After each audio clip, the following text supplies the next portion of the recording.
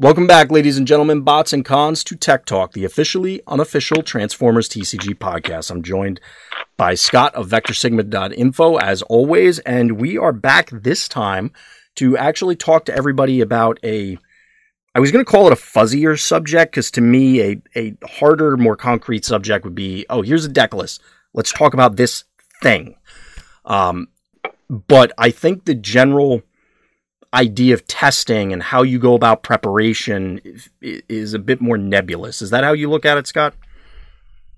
Yeah, I would say it's more of a universal topic that you can apply to anything, but I think it's important given the uptick in organized play that people understand how to do this. I guess you could say, for lack of a... Well, it's one of those things that even if, anybody out there I know it's been a long time since I sat in a dedicated classroom for, going back to primary or even high school or whatever. And you sit in a class and you learn about like the scientific method or whatever the subject matter happens to be. And it's okay, this is how you go through these sort of challenges to try and get a resolution or find a answer or whatever it happens to be. And I don't think this is any different, where it's on the surface, it probably is, oh yeah, well, you just practice and you'll figure it out, but it's not quite that simple. There's definitely a methodology to it, and hopefully we can impart some of that wisdom. And Scott, you mentioned on other shows that the intent as we're leading up to Gen Con, even just going forward, that other members of the team are going to intersperse through other media with similar topics. Possibly. I mean, you and I have identified, I guess, three main phases of tournament play that we wanted to talk about, like the preparation, the day of, and then like the analysis, I guess. So, it just depends on what our subject load is. Because, I mean, there are some good articles and other games written on these topics. So, absolutely. There's lots of books, like just from in general, that you could take that knowledge and apply it here. Yeah. So it just depends on whether or not like we feel like we can state something stronger than what's already out there, or just reference something that's already out there. Right. So in this particular case, as Scott was mentioning, we're going to focus on, I guess we'll call it phase one. So this is preparing for an event through the testing phases, so way in advance, kind of like now for Gen Con, as opposed to the days leading up to it, the day of, and then evaluating it afterwards. So the first thing is setting goals for your testing. And I kind of want to I'm going to play 20 questions with you, Scott. So when we're talking about setting goals for testing, which is actually going to come up for the team very soon, what are you thinking going in? What does that actually mean to you? A couple different things. So, I assume we'll get into the whole team aspect at some point during the conversation to begin with. Of course, yeah. It depends on where you are in your testing. So the goal for this testing session, or like even if it's a night, like if you're going to run, X number of games with a certain deck, it's usually to learn whether or not this deck is viable, whether or not to learn whether this card is viable, whether it's to learn whether this character is viable. Like there's different gamuts of goals you can run. You want to learn something out of every session. So a lot of it is going to be like, this character lineup was good, but these 6 battle cards need to be changed because they weren't very good. Mm-hmm. I think we're in a unique situation here where, and this topic is broader because we also have a new set and now new extra sets to worry about. Of course, yeah. At the same time. So, like, we're going into this much colder than you usually will go into testing for a larger event where a format is known. Mm-hmm. And we can get into that later as well. Like, if you had a known format, like one of your goals should be is how does this known deck perform against these other known decks? In this situation here, with a new set having to test, it's going to be basically like, how good is this card? That's just the statement. How almost quite in a vacuum. Not quite a vacuum, but like you said, we have to build the pillars of the format first. Right. Which, if you look back at Wave 2, people could name a lot of the decks, even post sideboard. You could go in post sideboard being, once it was announced. I mean, not in the game. Right. That you could go in and say, okay, well, these decks were good before, it at least gives us a baseline. And we do have a little bit of that going into this new set, but every new set clearly shakes up a format a lot. So there's only so much you can do. Right. So one of the goals could be, I'm going to update this deck with new cards and see how it does against these other updated decks to start with, as your starting point, for example. So the point is that if you only have access to yourself and your own knowledge and maybe some of your friends and locals and things like that, it's going to take time to do these things. Like you're just not going to have the number of sessions unless you're playing like every other day or every day to actually do these things. So what you basically need to do is you need to find a way to get as much information as possible and then internalize it for yourself. That should be, if you don't have a team of people to rely on or other means to get information from other teams that may be out there. I wonder how you could do that. I mean, if other teams have Patreons available, that information might come to you and shortcut some of it. But yeah. But the point is, if you don't have that ability, then basically part of what your goal should be is to see what else is out there on YouTube or coming up in conversations and things like that and try to shortcut the process and try to see, does this deck work for you? Does this deck work in general? Unless you just want to create things from scratch. The problem is with creating things from scratch, you're running up against other people's stuff that they're creating from scratch. And unless you really trust that you're both on the same level from a deck building perspective, it might not work out too well. Yeah, it's very much a knowledge is power sort of scenario. And there's definitely no shame in standing on the shoulders of giants. And that's a cliched phrase for a reason. It's not everybody has to reinvent the wheel every time they do anything in life. There's a reason why all the people that preceded us did all these things and got us to this point. And it's no different for card games. So like Scott was saying, if you can get information from other sources, you can get more knowledge, it's only going to help you because, let's face it, there are only so many hours in the day. There's only so many days that you can sit down and test with people or even just theory craft things before real life interferes. You have to be able to pinpoint a goal, pinpoint a target, and work towards it, or otherwise you're just floundering, jumping from thing to thing. Yeah, and as a corollary, to actually use the same analogy you did on standing on the shoulder, what came before, there's no reason you shouldn't just be looking at updating decks that were powerful before, unless you specifically know there's something you fear coming out that makes the deck invalid. Yes, for sure. But outside of that, like I see no reason, what you just said, to stand on the shoulders of a deck that was popular before and just update it. Yep. Especially given such a short time frame. Like, let's just say your store qualifier was next week or something like that. There's no shame in that at all. Yeah.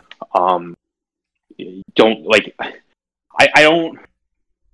have time to get into this, but I don't even look at that as like anything that you should be concerned about, that you didn't come up with something super original. Like you only changed 5 battle cards or something like that. Like, that's still original to me. Yeah. Again, it's something that we're not going to digress into, but there's an entire conversation about net decking, and I guess it's not a bad thing, is all I'll say. I don't want to, because we'll be talking about that forever. Just in this environment where, like, as a new set comes, if you need a starting point, period, start with updating the decks that are powerful now, and then go from there. And we actually had an article today at the time of recording that talked about that, for example, with Aerial Bots and All Hail Optimus updated builds. So, like, just where, like, one of the starting points that we're coming from is, for example. And it makes sense to bring it back to our original conversation starter of setting goals, of you need to identify what the pillars of the format are. And given that we're all getting thrown into the deep end with the new set coming out, this new starter coming out, with the new promos coming out, and getting used to, the new tournament structure and all of these variables, that it makes sense to start with something stable and then branch out from there. Because then you can kind of define what the problem is or what the hypothesis is. Otherwise, you're just floundering, grasping at straws if you're trying to solve everything at once. Just isolate a variable and address that one, then move on to the next. Right, exactly. You'll just be overwhelmed otherwise. Exactly. And I will openly admit I've been in that scenario both in this game and other games where it's, okay, I'm going to figure it all out tonight. And maybe somebody out there can do it, but it's not me. So yeah, I've moved on from that. Before we do move on to the next piece of this, Scott, any other suggestions, wisdom you want to impart about how to appropriately define goals, or any specific goals that people should be tackling this early in the format? Whatever it is, write it down and cross it off, or highlight it in different colors, and that you accomplished it each time. Yeah. Whether it's like I said, whether it's a specific one character, whether it's a lineup, whether it's how do these battle cards affect this known deck, whatever it is, write it down, so that you can cross it off, and you leave no. I mean, you're going to leave stones unturned, of course, but don't do it of your own volition because you forgot and you thought about it one day and didn't write it. So yeah, the writing it down is definitely important for future reference as well. A few months from now, as you get closer to an event or after an event, you try and look back and say, well, why did I choose A or B? It's important to have those reference points, and the goals that you're setting for yourself aren't necessarily, let me rephrase that. Just because you start on an idea and say, okay, I think this will work, and then it implodes because of reasons A, B, and C, doesn't mean that it's necessarily a failure. You still achieve the goal of gaining the knowledge about the thing, whatever it happens to be. Oh yeah, you learn way more from failure. Of course. There's a lot of cliched phrases about that being the best teacher as well. So, so let's move on from setting goals. And you were kind of alluding to this briefly, Scott, about gauntlets. And we had a discussion offline because I originally had it labeled as control decks or control groups, but more in the scientific sense of this is a thing.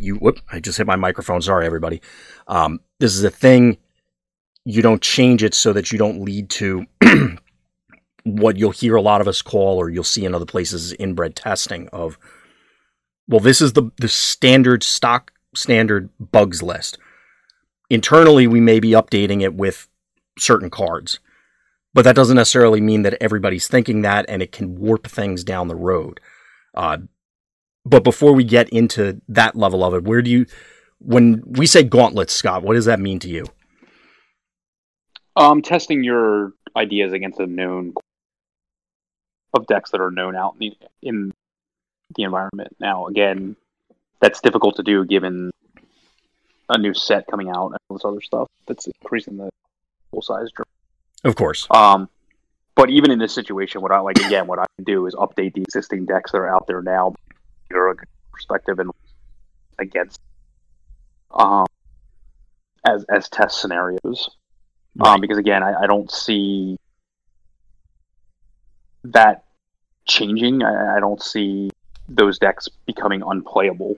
I think we're just reaching a point now where, because of the level of organized play that's out there from Store Championship and large open perspective, I just feel like that for players that don't have the ability to put in the time to do some of the things that we're discussing, that those are going to be the fallbacks that they're going to be going to anyway. And I think some of those decks form some of the formats regardless. So understanding how to play. Now, playing against every single type of deck is obviously going to be different. Like playing against an aerial bot control deck is much different than playing against a 3-wide Optimus.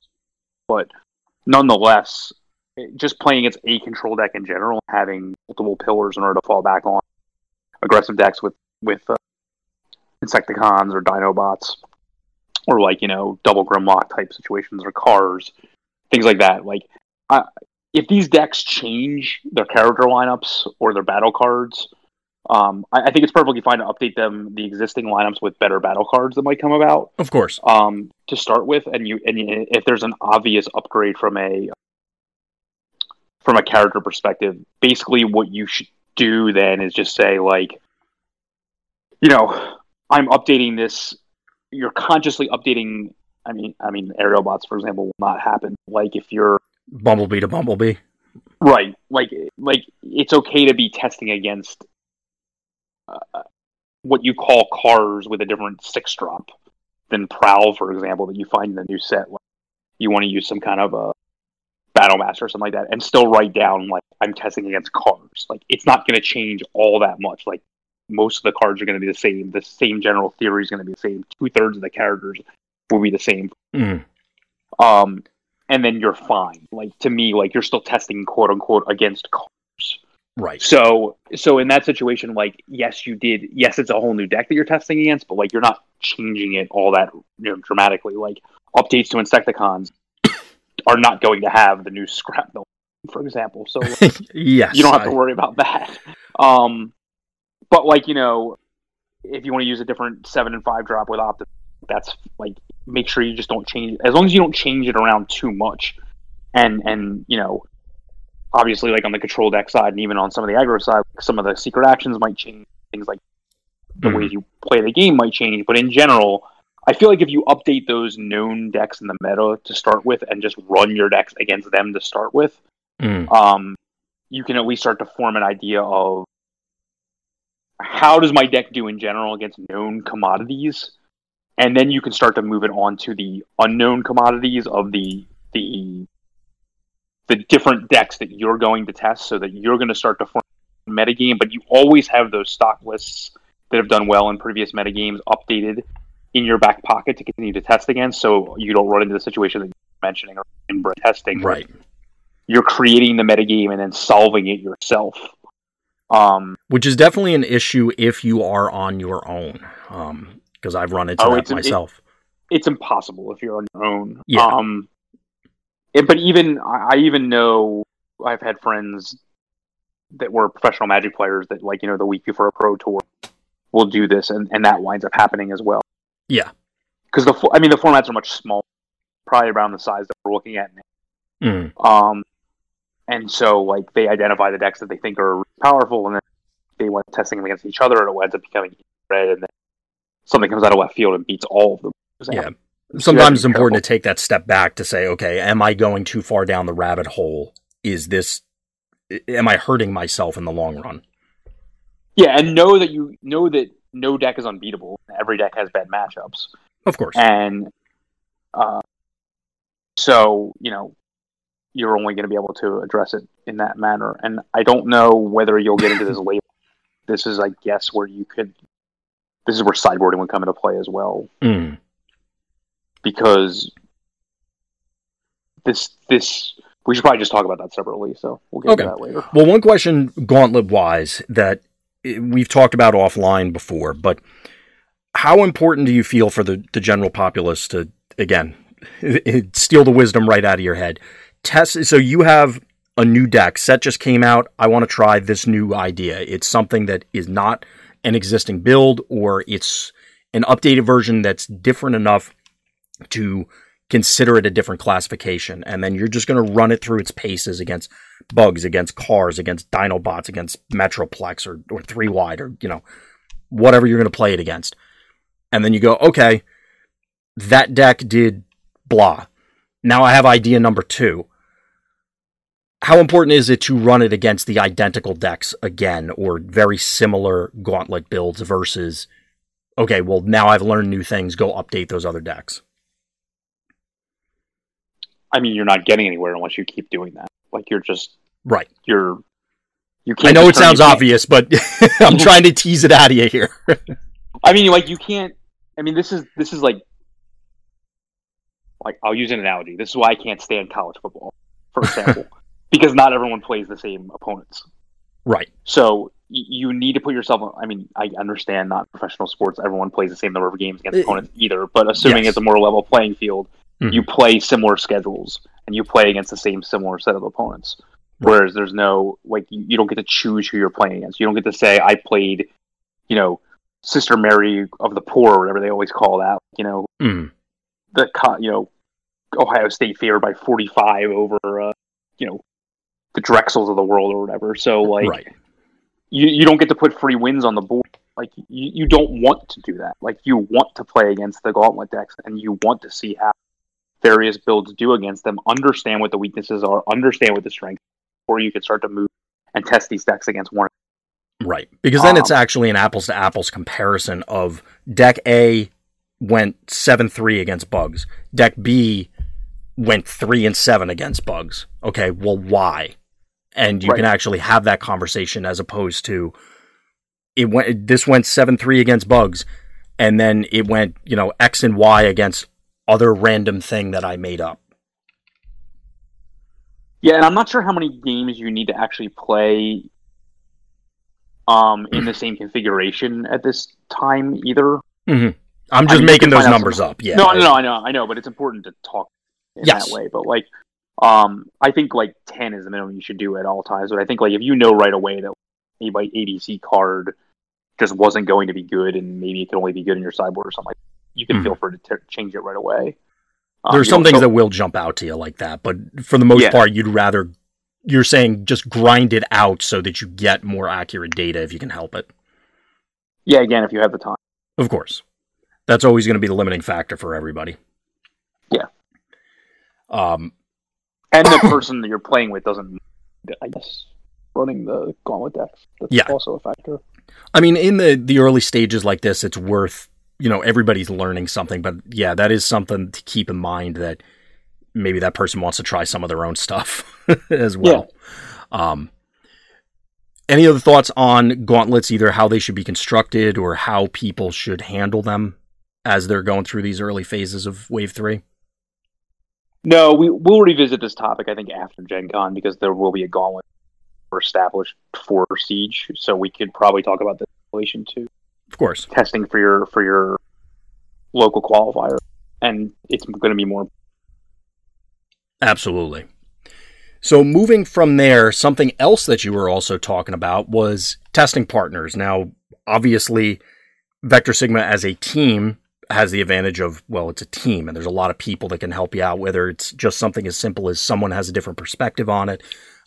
Someone happens to, Scott, you've said many times that you lean more towards the control end of the spectrum, so that's where you're comfortable, but other team members may have a different stance on it. What are, aside from the obvious things, what are the other advantages? Why should people be looking for those extra testing partners? To shortcut your own results. Yes, absolutely. I mean, we keep saying time is a major factor in all of this, but it bears repeating. So I think this is where an important distinction needs to be made. A team is not the people that you just play with on a regular basis. A team is, you can trust their results because you feel like you're getting from them is equal to what you're putting in. Now, not every team member is going to put in 100% of the time of whatever the situation is, and not every team is going to be as organized. I can't believe I'm using the word as we might be, for example. But at the same time, you need to put yourself in a situation where, hey, I have a real life situation going on this weekend. Can you two over there grind out some games? Let me know how it went, and I don't have to question those results. Because you know that this player always plays this deck poorly, or this player doesn't understand the game well enough. So you need to pair yourself with players that are on your skill level, that you can trust the results. And that, to me, is what makes a team, instead of just people that you play the game with. I think a lot of people throw the term a lot and aren't necessarily using it in the same sense that I think of it. Because, again, if you have to be over the person's shoulder helping them all the time, you're not getting anything out of the deal when you're not. So that, to me, is where the team aspect. You said, if you're not getting anything, if you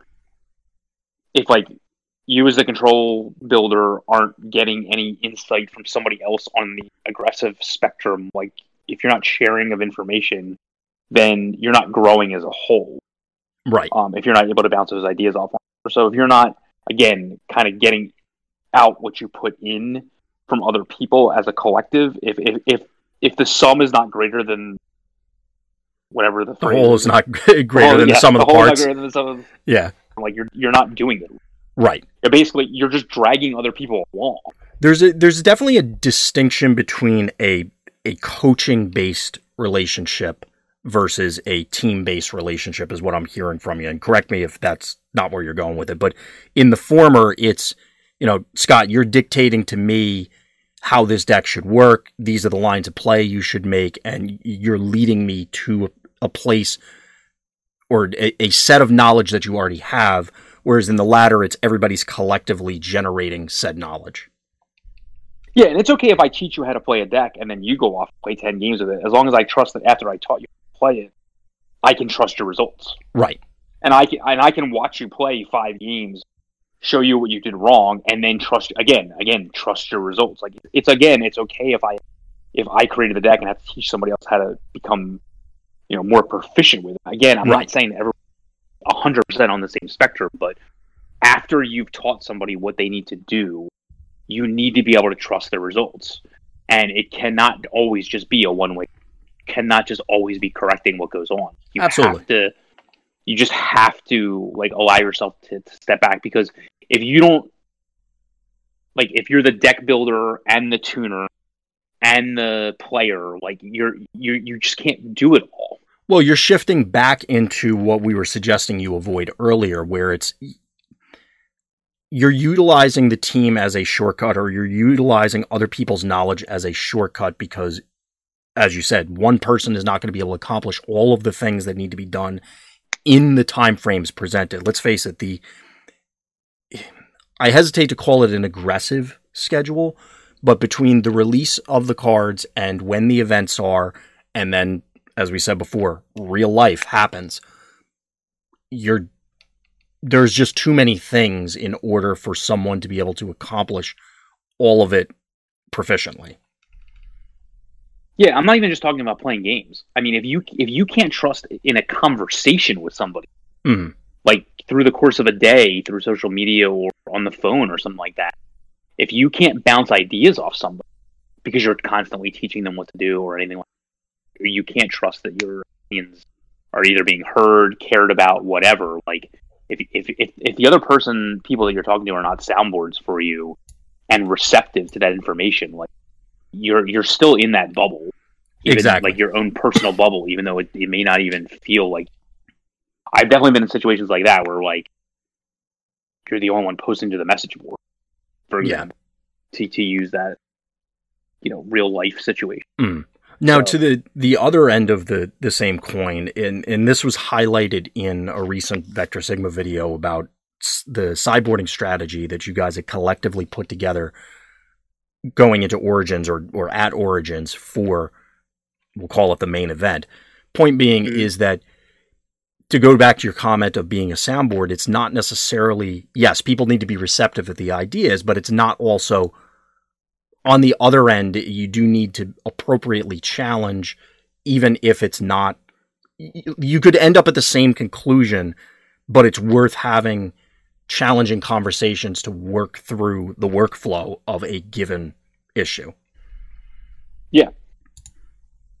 And that's the advantage of having, if you can again trust, like you kept repeating, Scott, what the other people are saying, how they're thinking about things, it removes one layer of having to worry about, okay, well, why are they even asking that question? That doesn't make any sense. It's, well, they're asking that question for a valid reason because of these circumstances, and we'll work through it, and maybe we end up at the same resolution, but we did work through it to address the given concern. Correct. So, obviously, at the end of the day, it's better to have, it's better to not go it alone if you have the option.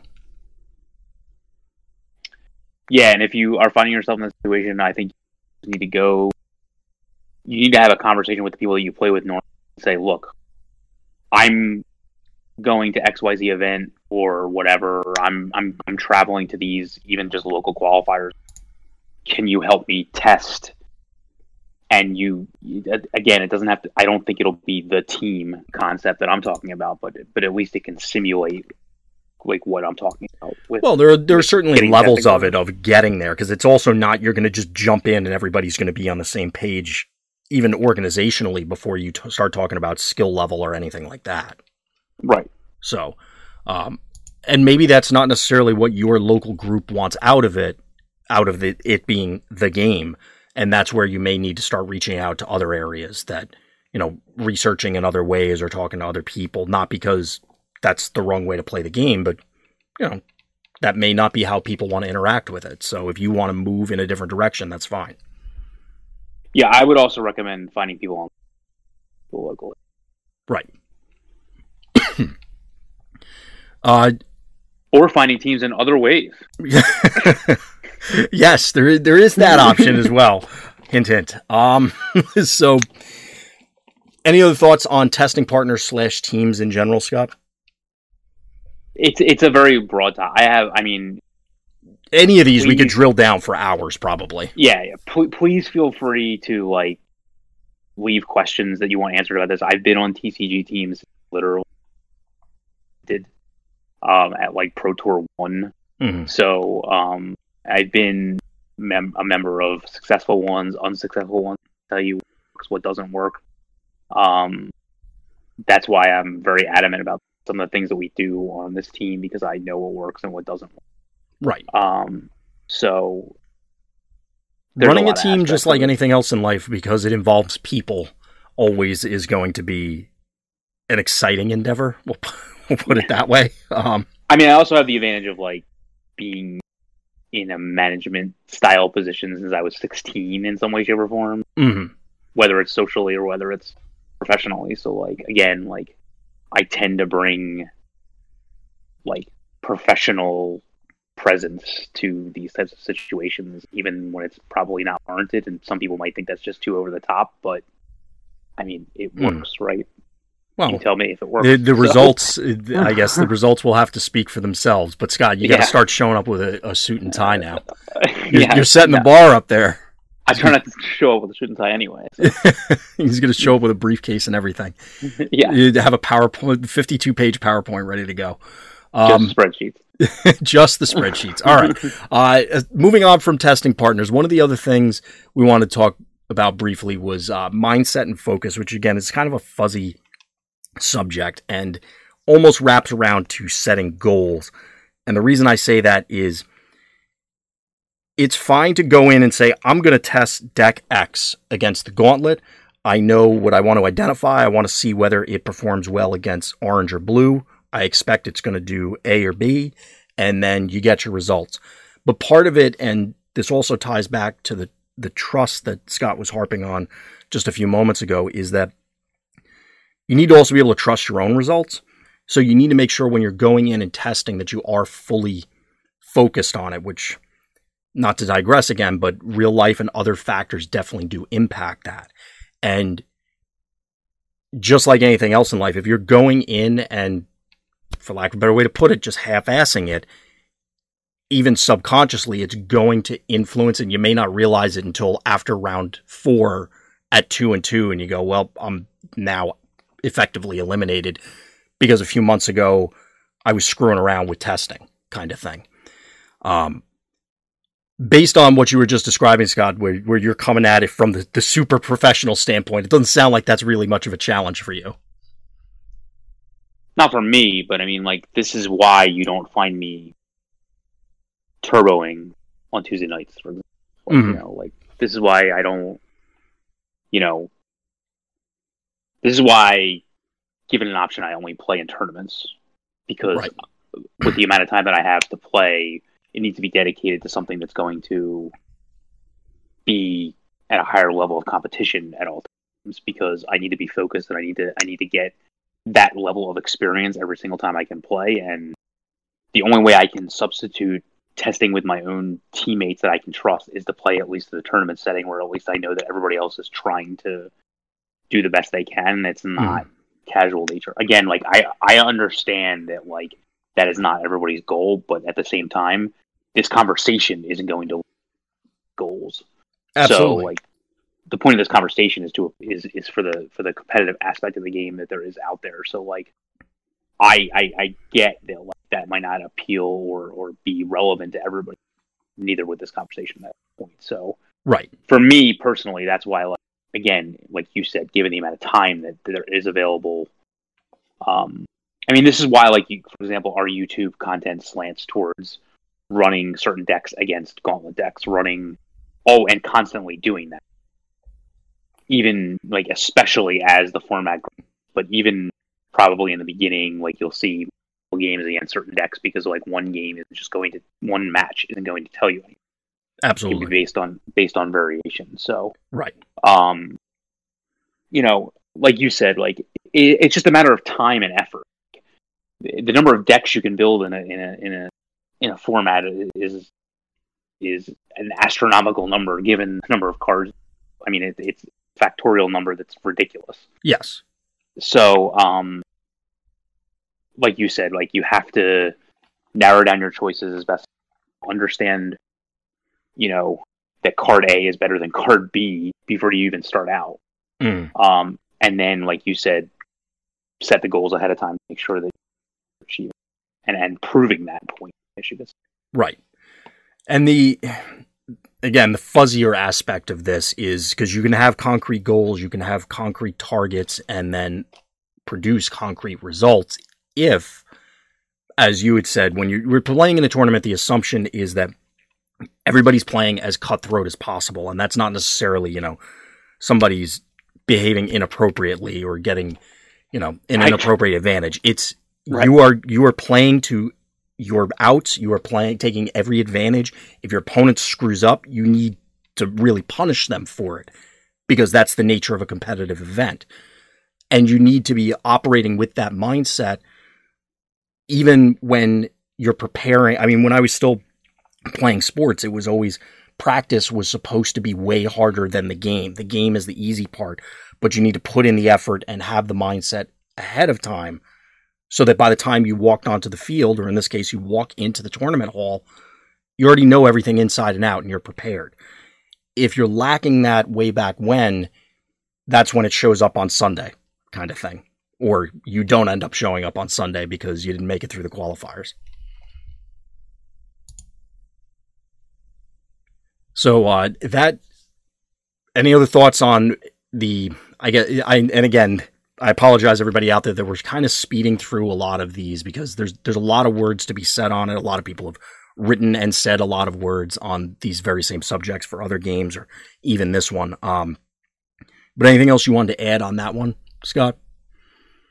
No, but just to add in general to that point, I think we're just trying to understand where the audience wants to have these topics. We don't super dive into just any one of them individually and of course overkill it to death. But no, I don't uphold the Allen Iverson methodology of preparing. So I would agree with your statement on practice. And you said you do agree or you don't? I do not agree with the Allen Iverson mentality on situations. Okay. I agree with you, is what you said. So. Oh, okay. I got you. Yeah. You were breaking up a bit, so I was like, wait, which one does he agree with? Okay. Yeah.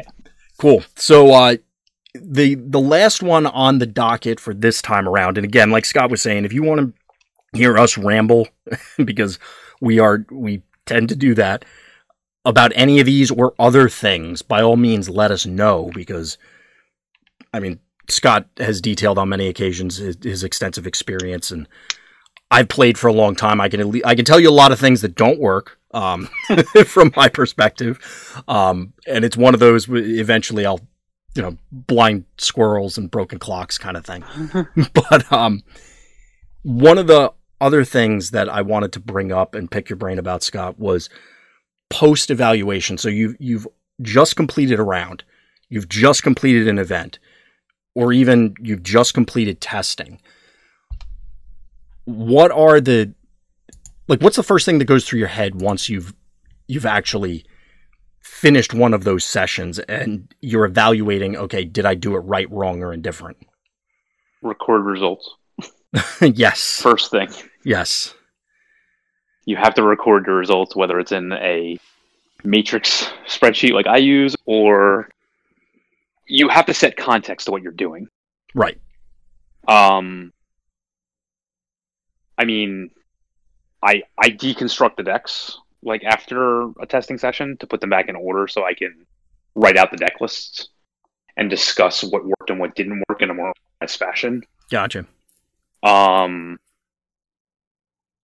When I'm taking notes, you want to take notes as you're testing or as you're playing early tournament games or early casual games, like why you won, why you lost, unless it's just very obvious. Like this matchup's horrendous, this matchup's a cakewalk. Like if you can get that out of the way without you can just say, you know, easy matchup or whatever based on if I draw a normal size hand or something like that. But like if you're losing because 3 hands in a row you had 2 improvised shield in your opening hand, like, make a note of that. Like there's a reason why you lost, or you found some line of play that made the last 3 games go in your favor. Well, 3 didn't. One question for you, Scott, not to break your train of thought, but you had mentioned, so you played 3 games, 2 out of the 3 you lost because you saw improvised shields.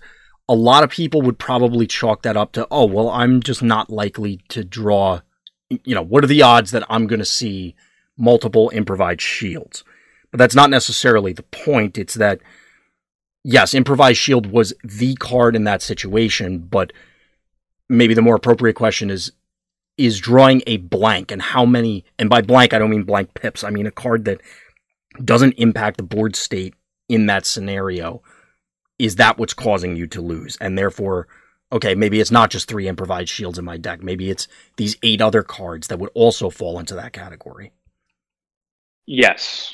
So this is like the hidden obviousness as to why Insecticons is a successful deck, because it can win in those situations where the hands are bad because all the characters are so efficient. Yes. The opposite is on the Aerobot side. Why it's so efficient is because the characters are efficient and because the deck is single-mindedly focused to do what it do. So if you're only winning or losing because of a certain series of cards that you drew, or a certain move that you were able to pull off, or, you know, I don't know, like you had bold 10 and flipped over 20 points of damage or something, like something mathematically unlikely that shouldn't happen. Like, you know, you like your Sentinel Prowl killed kickback on turn 1. It shouldn't only happen 10% of the time, and it happened 3 times in a row. That's why you won. Like, if you're making a certain that is unlikely to occur, or your opponent messed up, and that's why you kept winning. So, like, if they're playing optimally, then that shouldn't happen either, which I guess we kind of didn't mention, but, like, I guess that's another good part of teams as well, is that you want to be playing with optimal players, so you're not just winning on the backs of bad plays. Although that happens. Trust me, like, that happens in tournament play as well. Of course. I mean, everybody's human, so. Yeah, but you don't want to trust results based on mistakes. Right. So you would note that, for example. But, you know, if these situations come up where, like, you know, you're losing for certain, winning for certain reasons, make a note of it. Like, if you're not hitting your average damage potential because of the, like, let's just say 1 per flip, like, you know, let's say, like, you know, you're playing with, like, a bold 1 character and you're not consistently flipping 3 extra damage out of a flip because you're playing too many blanks, or you're playing too many whites, or you're playing too many off colors, like, whatever it is. Like, make a note of that, and probably, you know, like, if you need to do that, then either the character lineup needs to change or the battle card needs to change if that's 100% necessary. In this game, you just can't do everything you want to do. You're just not going to draw consistently and flip consistently without a way to manipulate through other means, like, you know, gaining additional attack power and things like that. If you're losing to a certain strategy, if you're winning against a certain strategy, like, just make a note of it so you see the why. And the other thing that's good to shortcut is that you may learn to apply that strategy or that series of moves to another deck. Right. And adjust another deck. And then, again, we've talked at length about not having the same battle deck. And, you know, the battle deck is not transportable, the character lineup is not transportable, but it doesn't mean that the theories are not transportable. And even if the cards themselves are transportable, the way you use them and the reason why you use them may not be. Like, you know, obviously in any heavy armor, you're going to try to run Peace Through Tyranny. But if you were playing with 5, we played Peace Through Tyranny in a Predacon list. There was no one we could sacrifice except for Predaking. Obviously, that wasn't going to happen. Yeah, that's probably not going to end well. Right. So, obviously it was a dead draw every single time we into our hand, but it's we weren't not going to play it. Right. So, but if you lose games because you drew 2 of them and you just have 2 dead cards in your hand, no way to cycle them out, it's a totally different situation. Right. And that's obviously going to inform your other decisions of, it's the exact example we were using earlier of how many times is that occurring foreseeing these specific, air quotes, dead cards, as opposed to, what are the odds I'm going to draw all 3 Peace Through Tyrannies, actually draw them? Right. But it's not necessarily just Peace Through Tyranny, and that's where the post-evaluation is important, and one of the things you had said earlier about taking notes both during and after is crucial because, we've all done it at some stage where it's easy to write off a given loss or a given win or whatever the scenario is in the moment kind of thing. But then if you come back to it later, if you made notes about it, it's is that really what happened? Now that I've slept on it, or I had a couple other games in between or whatever, that maybe it isn't quite as clear cut of, I drew all 3 Peace Through Tyrannies. It really is that, I have 10 cards that are effectively blank in this matchup. And it's negatively impacting me every time that we sit down and play it. So therefore, I need to make these other changes. Agreed. And I also think one thing that's gained by taking notes is, say you even had some kind of 5-hour example, you tested it.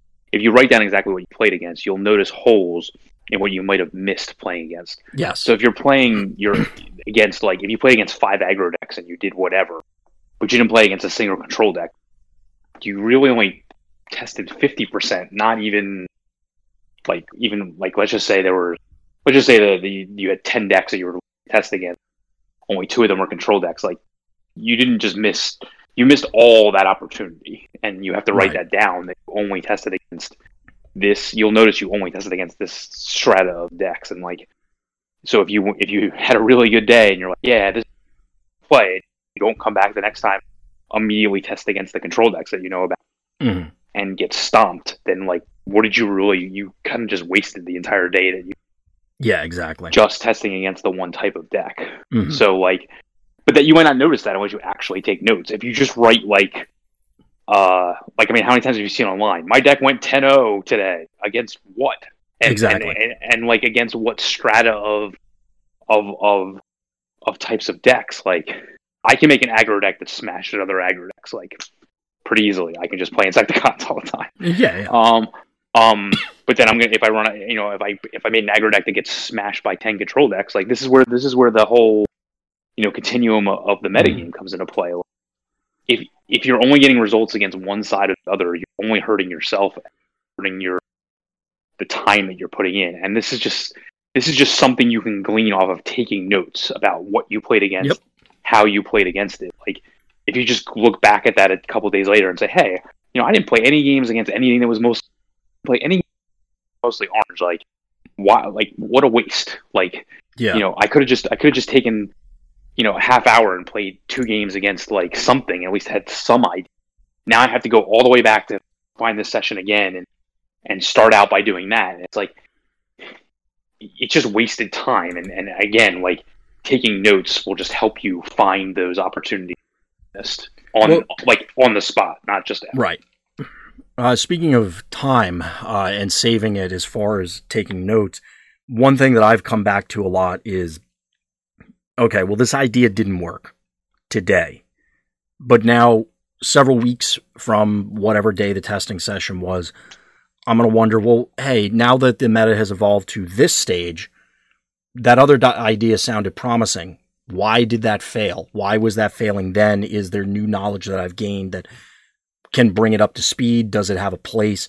Without those notes, you're now going to be forced into reinventing the wheel and going back to stage 1 of trying to build that deck again. And it may be necessary, again, if you've acquired new knowledge, if the meta has shifted in a certain direction, but it at least gives you a starting point of, I felt this way then for these reasons.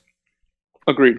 So, I know it may sound like a lot of work to people that may be just coming into this, but I mean, you have to put in the effort, and these sort of things will definitely assist you going forward. It's not a matter of, well, you need to write books and books on what each testing session was, but what makes sense for you and what goals are you trying to accomplish with the materials you have? I mean, Leonardo da Vinci had journals, right? Diaries, journals, things like that. I mean, like, these are the people that you want. I think you want to emulate that more than like the spontaneous genius. I mean, there are people that can do that. Opinion. I'm not going to say that there aren't, but let's face it, there are very few people in a given field, whether it's card games or otherwise, that can pull that off. And I know personally, I'm not one of them. I have to write things down, especially as I'm getting older. I'm just forgetting stuff. So, it's important to be able to do that. It just helps you figure out the why. It's not just the what. It's not just the what. It's the why and the how. And I think that becomes more as your sessions go on than the what. Right. Because like you may find the what right away, but if you're not improving it, then like you lost the why and the how. Exactly. Somewhere along the way. And then you just go there and like something shows up, you just get stumped. Like you saw that at Origins. You saw people that were wedded to certain strategies going in that were built on, I guess, built on a house of cards, for lack of a better term. Mm.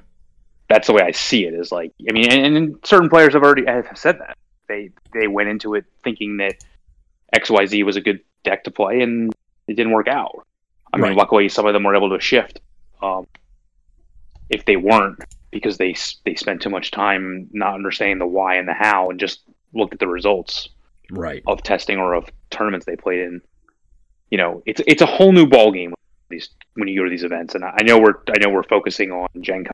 I even think I really do believe at the local that the level of competition that you're used to in your local store that has events is going to improve with the players that you know, and improve with the players that are willing to travel to get that slot. Yeah. I mean, think about it. If you're going to drive X number of hours, even if it's only an hour or only 2 hours or only whatever, it's still an investment in time and resources and stuff like that most people don't want to expend that level of effort for nothing. They're not just going to throw it away. So they're going to go in. You have to assume that the other guy is trying to prepare as well as you are. Yeah, and if they're willing to travel, chances are they're preparing better than you. Yes, and that's exactly my point. So, I mean, if you don't think you can say in your heart that you've done everything you can do, I know advocating like taking off, spending 24 hours in a row. Yeah, there are limits. We're not saying that. Getting a house and living with people for a week and these types of things that I've done in the past. If you don't, I'm not advocating doing that, but if you really believe that there was opportunity left on the table, you just have to assume that other people did that. Yes. So, and again, like this format is going to bring this season. This format is going to bring a different spin to it because again, formats being discovered at the same time. Right. The events are occurring, but that will likely change, especially as we get into the wires, and likely, I would say probably change in 2020 because I would assume that Energon Invitational is going to be similar to the next set that comes out. So it's going to be interesting moving forward, and I don't want to go too far into it because obviously we're just speculating, but if we look to how Magic is structured versus what we can predict here, as in you would mention defining the meta as part of preparation for the event, as opposed to having, if Gen Con were actually in October, and we had all this time and we knew exactly what Wave 3 had to offer and we knew what the starters had to offer and the promos and blah, blah, blah. and could test and prepare. That's totally different than walking into Gen Con in August when we got the cards like 4 days ago from the time of this recording. It's going to be interesting in the next year to see if that is going to be maintained or if there's going to be more space, is where I'm going with it. I mean, these events are time-wise when they are. I don't think much can be done about that. So I would imagine this is the norm. To me, it's more about the localized qualifier seasons might get changed or enhanced. But the only real variable is the release schedule going to be maintained? Because yes, Gen Con is going to be the first week in August, but it doesn't necessarily mean that the first set is releasing, whatever set in Q2/3 is going to be the end of June. Maybe it's end of April. Yeah, that's sort of thing. So those sort of shifts. But yes, to your point about the local stuff, that is obviously going to be always in flux because it's whatever your local scene happens to adhere to. But the local scene may be warped by the large thing. Absolutely. Yeah, you should expect that, or I would assume that any events that took place after Origins, in between Origins and Wave 3 release, probably had a whole bunch of Optimuses showing up. Yes. I'm gonna go out on a limb and say that's probably the case. Yes. A lot more than would have had it before. Yes. And again, like we said earlier, there's nothing necessarily wrong with that because at the end of the day, that could be the person's favorite character. They wanted to shortcut some time. They knew the deck was... Because some people enjoy just playing the game, not necessarily building decks. So, they just want to walk in with a deck that they know is, air quotes, good. And then they want to play it as opposed to figure it out. And all different kinds of players, so... Yep. But that actually closes it up for this set of topics. Anything else you wanted to bring up for testing and we'll call it the early preparation for an event? No, I mean, the most important thing it really is to me is make that list of goals, make it now, let it last the entire month, let it last the entire season. No man is an island. Try to find other locals you can play with, even if it's not, again, the team concept. Reach out to people online if you can't find it locally, because honestly, to me, I feel like the conversations about the game are just as important as the game as you actually play. Although I will say, this is a pitfall, but there is no substitute for actually playing games. I'll just put that out there. I have definitely gone to events and trusted, you yourself still have to put in all likelihood, unless you're some kind of savant. So don't forget that as well. You can't just 100% trust other people's results because you have a style that may be different than theirs. You're not that person. Yes. No, that's kind of it. I mean, I could tell a story about a lot of wasted effort at going into an event because somebody's test results weren't correct. For example. Trusting somebody to come up with the right solution and basically kept getting stomped against a certain strategy. And the point was, well, that strategy didn't show up at the event and the deck crushed everything else. And it was like, if you had just expanded out to playing in decks throughout the time, we would have known at least that yes, deck A is its deck's glaring weakness, but every deck has a deck A that has a glaring weakness. And maybe they can be solved through a sideboard, maybe they can be solved through just not actually facing off against the deck in the tournament. That'll happen as well. I guess that's another point to think about is the reason you test against varied strategies, not just the one your local plays, is because in all likelihood, that's a form of inbred testing as well. You're just playing meta event, not the meta game in general. But that's probably a larger topic. So, well, yeah, there's a lot in this, and again, we said it a few times, but anybody out there listening or watching, if you would like us to elaborate on any of these specific questions, definitely hit us up. We'd be more than happy to cover these things either on the show again or in other mediums. It all depends on what people want to hear about, because we've said this offline a lot, but the Transformers TCG is pulling in a lot of people that aren't traditional card game players, but now that they've gotten a taste of competition, they may smell the blood in the water and they want to be the shark, so to speak. So, I mean, there's something to be said about really enjoying the game itself, really enjoying the IP itself, wanting to succeed as well. So, like, again, like you said, like, I wouldn't just assume that the Transformers fan isn't ready to turn themselves into a trading card game player because they never got out of their kitchen table when it came to Magic. They may want to prove something about, hey, here's my favorite thing in life from a hobby perspective, and now I can actually succeed and see my name in lights and win back my investment and, like, create a character if I win. Like, this is something I've always wanted to do, and, like, take it seriously. Like, I don't think there's anybody you can discount in this, so. Absolutely. Yeah, there's definitely, you have to, again, like we said before, assume that the person sitting across from you put in the time and the effort, because otherwise they probably wouldn't have traveled to these events otherwise.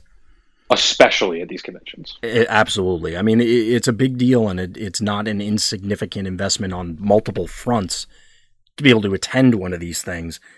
You got to assume that person, they're not just showing up for the hell of it. They're going there to win. So, yeah, agreed. Like I said, that kind of excuse me, sorry about that. And I apologize to everybody for my voice. For dying. Yeah, I'm doing my best not to. As you can tell, my volume is starting to creep lower and lower and lower and lower and lower as we get to the end. But all good.